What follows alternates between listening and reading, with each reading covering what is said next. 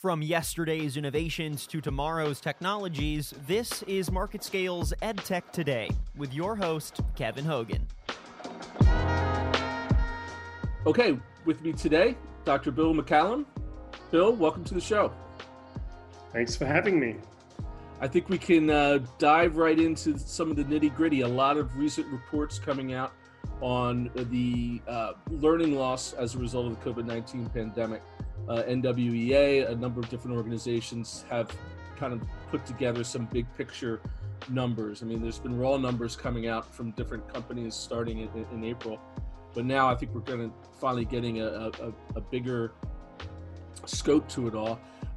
Some surprisingly good news maybe on the reading front. It seems like there haven't been that many losses there. On the math side, though, 7 to 10% learning losses, some other predictions that are more dire. Can you talk a little bit, were any of those results a surprise to you? And, kind of give us your first impressions from that sort of data. I mean, I think everybody expected there would be learning loss. How could there not be when you've got kids trying to learn math, sitting in their kitchens, Right. sitting, staring at screens all day. I mean, it's a crazy way to learn anything. The English results are interesting. I guess kids do more reading at home normally anyway than they do math at home. Sure. One thing that I find a sort of a sign of hope here, there's always been learning loss. There's always been kids who come back to school and they're really quite a long way behind. And the standard way of dealing with that has been to sort of pull them out into some other supplemental instructional situation, or to sort of sit them in front of the computer some extra number of hours a day to catch up. That's never been a good way of handling this problem. And we're now sort of faced with the same problem, but with many more kids. Yeah. And, many more kids in those categories that are really far behind. And I think that's going to force us to think of better solutions. And so in a way, I feel like the pandemic has forced us to think about how to really grapple with the problem of learning loss when you simply can't just sort of say, oh, it's just a few kids. Sure. So Illustrative Mathematics, you have been going since about 2017, correct? Well, we started as a nonprofit in 2013, but the current phase of our existence where we've been writing core curriculum, which is openly licensed, started in 2016. Okay. When we came out with a middle school curriculum, then a high school curriculum, and then we're going to complete our K-5 curriculum next summer. But that was a platform that was already kind of almost made for the pandemic, right? I mean, you had a setup, you had a platform that enabled students to work from home. Well, there's a website where you can go and download the curriculum, but I don't think that's what you mean by the platform. We have two distribution partners that have platforms. LearnZillion is one of them, and McGraw-Hill is the other one. Kendall Hunt they maintain the free version of the curriculum where people can go and download it.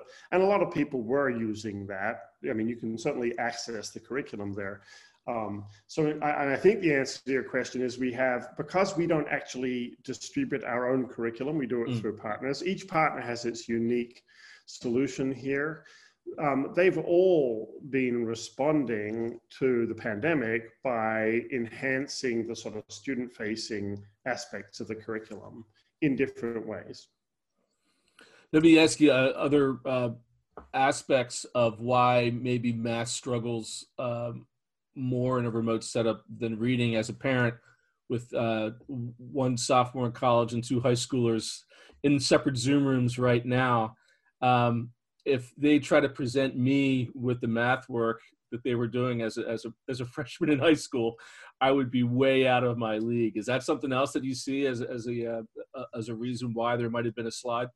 Well, what do you mean? Do you just mean it's more difficult than when you were a kid? Or correct. Well, I've forgotten it. I wasn't very good right. in the first place.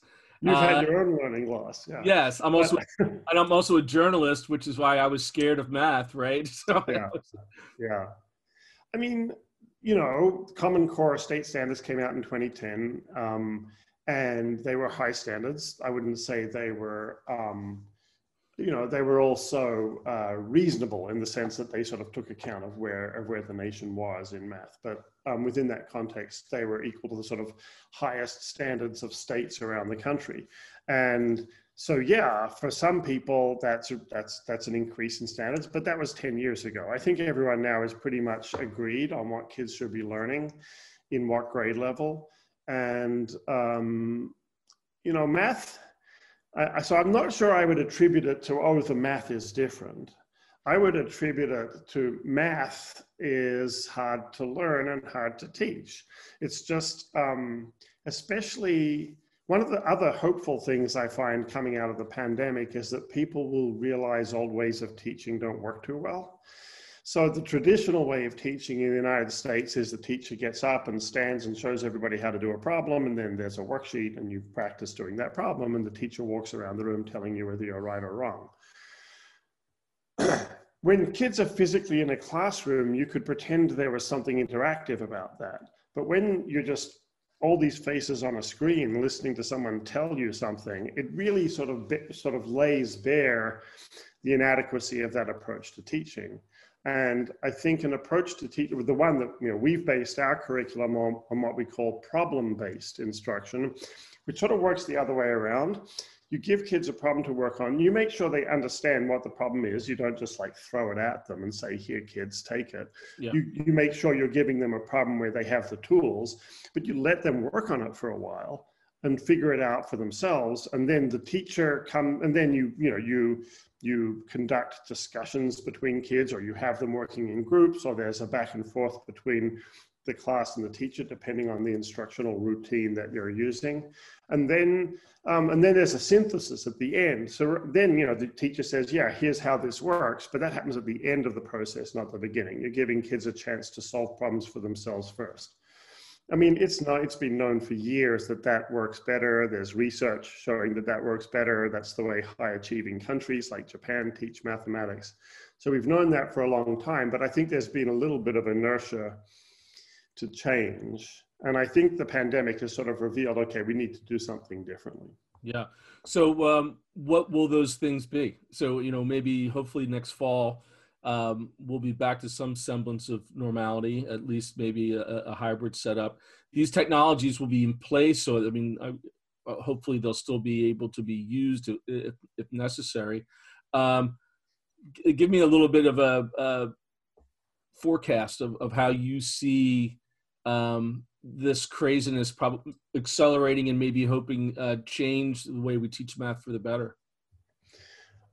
I think the most important thing is that everyone now understands the importance of student engagement. And so I think the software, the sort of ed tech aspect of this is going to be, how do you achieve that engagement with a platform? And, there are some promising things coming out there where people are beginning to think about, let's try and design a digital experience, which is not just me talking at you on a Zoom call, which is, tools for assigning work out to kids. Like we're working with a company, and I'm blanking on the name right now, QThink. So QThink has developed, and I think they're working with one of our partners to incorporate their tool into their platform. But QThink has developed a little tablet-based system where kids are assigned a problem. They're on their tablet. They can start writing and talking about their solution. So they can say, okay, I'm thinking this. I'm thinking maybe I'll break this number up into 7 plus 3, break the 10 up, then combine the 3 with something else. They're writing and talking as they solve the problem. And then that gets recorded. And so the teacher, when they look at how the student worked the problem, it sort of replicates what normally, if in a physical classroom, the teacher's walking around and they're just looking at the work, and then they're asking the student, why did you do that? How did you think of that? It goes a long way to, if you can't do that because you can't be physically present, it goes a long way to replacing that with a tool which captures a lot of the same functionality. Yeah. So I think what I see is people coming out with tools that are not just like kids, sit in front of a computer and hit the keyboard. I mean, there's a lot of stuff like that out there. There's a lot of ed tech like that out there, but parents have now seen it. Right? And they've seen how deadly it can be. Right. And so I feel like there's going to be pressure for more engaging, for thinking more about, technological tools that really support the learning of mathematics. Yeah, I guess it's one thing as I think as a parent and watching my kids do math, a tablet based and the touch based seems to be a real important distinction when it comes to learning math, right?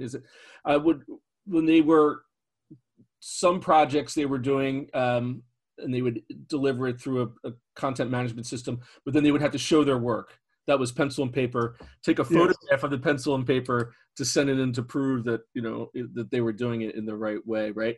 Do you see any of those technologies getting a catalyst now because of all this?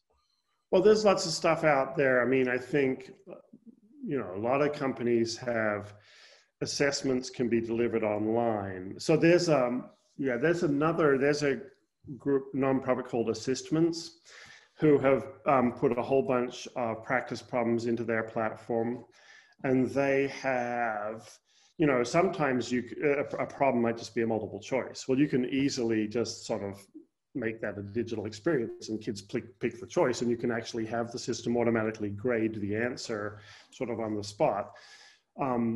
But they have this capability where if it's a solution where you actually want students to write something down, then the students can write it down, photograph it, and load it into the system, and the teacher will see this homework set and they'll say, okay, these ones were right because they were multiple choices, they've already been graded. These ones I have to look at the answer, and they'll just click through them. So it's facilitating a way of giving assessments where you want student work without actually having paper floating around or people exchanging things. Right. Which is a good segue into another aspect of this conversation I'm hoping to have, which is the idea of what's happening to assessment. I know that you have great experiences when it comes to putting these things together. One of the many mind-blowing things that happened this spring is that there was a lot of no testing, right? I mean, that a lot of the things that districts and states have always measured student progress and how the machine worked didn't happen. So it even kind of brings into question why some of these results are what they are. I mean, I guess they're using private company data to do it. Talk a little bit about what the assessment dynamic was in what I call BP before the pandemic, and what you foresee it may be AP, hopefully sooner than later, after the pandemic. Yeah, I mean, I don't have a lot of wisdom. I mean, I don't have more to say than like lots of other people have to say on that. I mean, assessment has always been a sort of pendulum swing in the United States from like way too much assessment to not enough, and then way too much again. Assessments have often been of low quality, assessing only just like basic skills. And I think one worry you have to have is that because of the pandemic and because of people needing digital solutions, they'll be going for assessment systems which involve sitting at a computer and checking multiple choice answers, rather than assessments that include some sort of free response type of, I mean, there are systems that accept free response questions, of course, but I think there'll be a temptation towards the more just mechanical assessments and the ones that really assess conceptual understanding. I think you need a mix of those.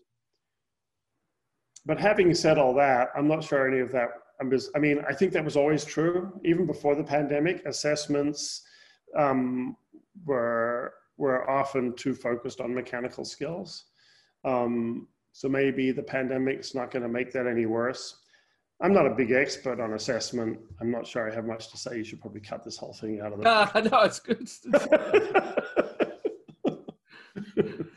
But just in terms of the, when we're talking about the those technologies and techniques. How do you go about assessing that? I mean, when you're taking photographs of your work and putting it up, I mean, doesn't that call for maybe some sort of digital portfolio to where you show your work, or maybe even recording, like almost like a master's thesis of somebody who's in 8th grade algebra explaining their work?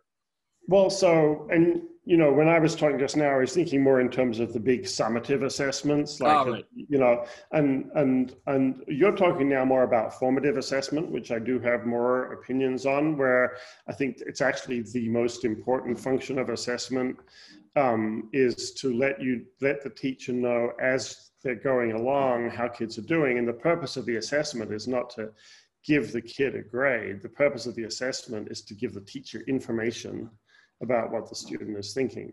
And there, a well-assembled platform that enables the teacher to see at a glance all the things the kids is doing, I think is really important. Yeah. I don't think it's technically complicated to do that either.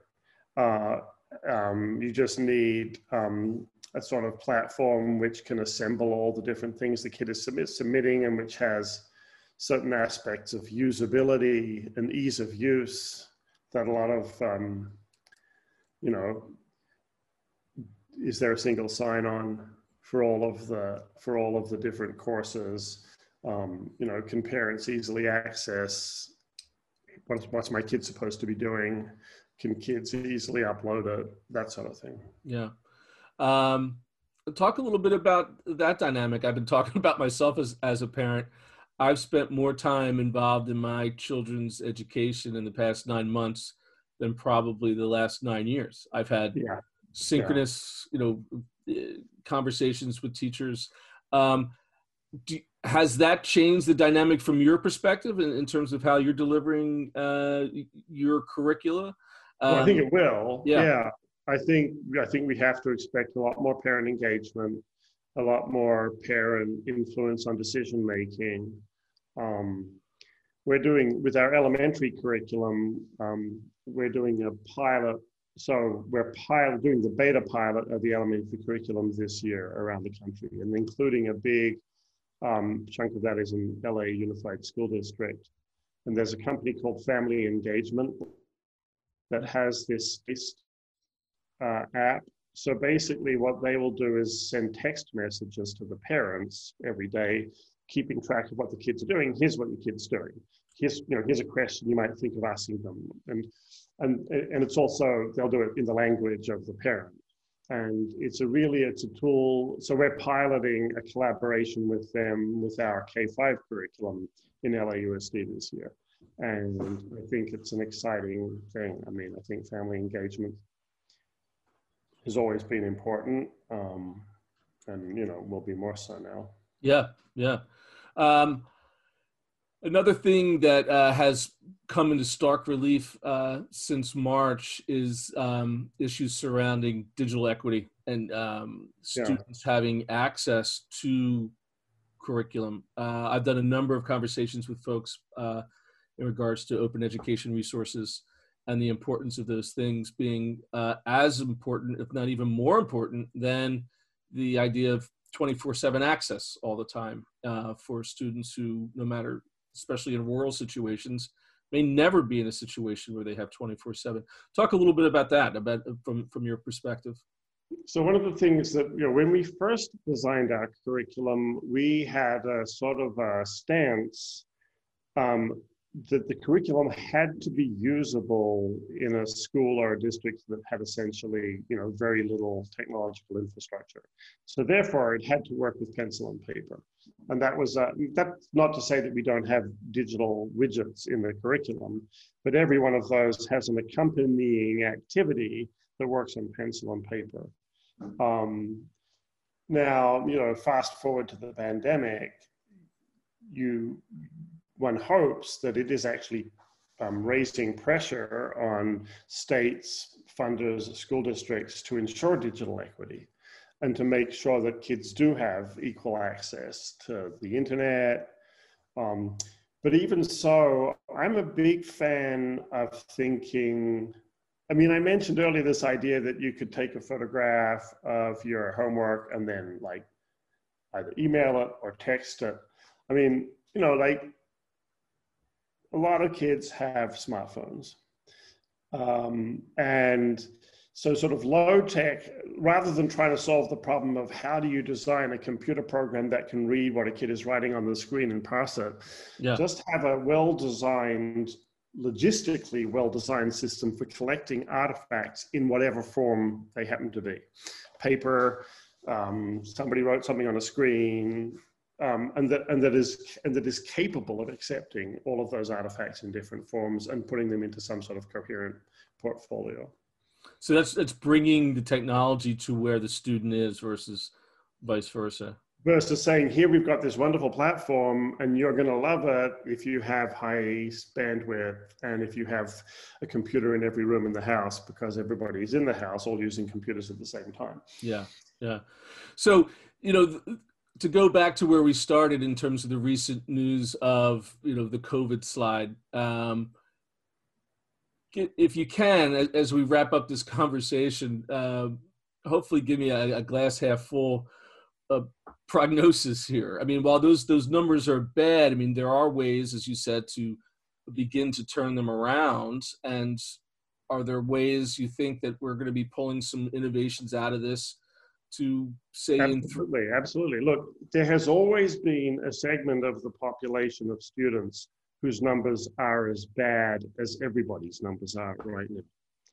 And so in that sense, this problem is not new. The scale of it is new, but the depth of the slide, there have always been kids whose slide is that deep. Okay. So I think the hopeful message for me here is we're actually going to figure out how to solve that problem rather than shunting those kids aside. And we can solve it. I think that if we put a whole bunch of effort into figuring out how to help teachers think through how do I teach on grade when the kids have missed all this math, and like our approach was, don't go back and try and reteach what they missed. Design ways of using the coherence of the mathematics to pull in the bits they're missing as you need them. Be strategic about what you leave out. And we published a whole bunch of guidance documents for people using our curriculum on doing that. It's doable. And so I'm hopeful that the pandemic, rather than having caused all these awful problems, to a certain is laid them bare and revealed them, and made them apply to a much wider range of students, and it's given us the will to solve. Right, that's great. Well, your work is immensely important, Doctor, and I know that it goes and it helps an immense number of students around the world, and thank you for that, and appreciate your time and your insights today. Well, thanks for having me. I enjoyed the conversation. Great, thanks. And thanks to everyone for listening. See you at the next one.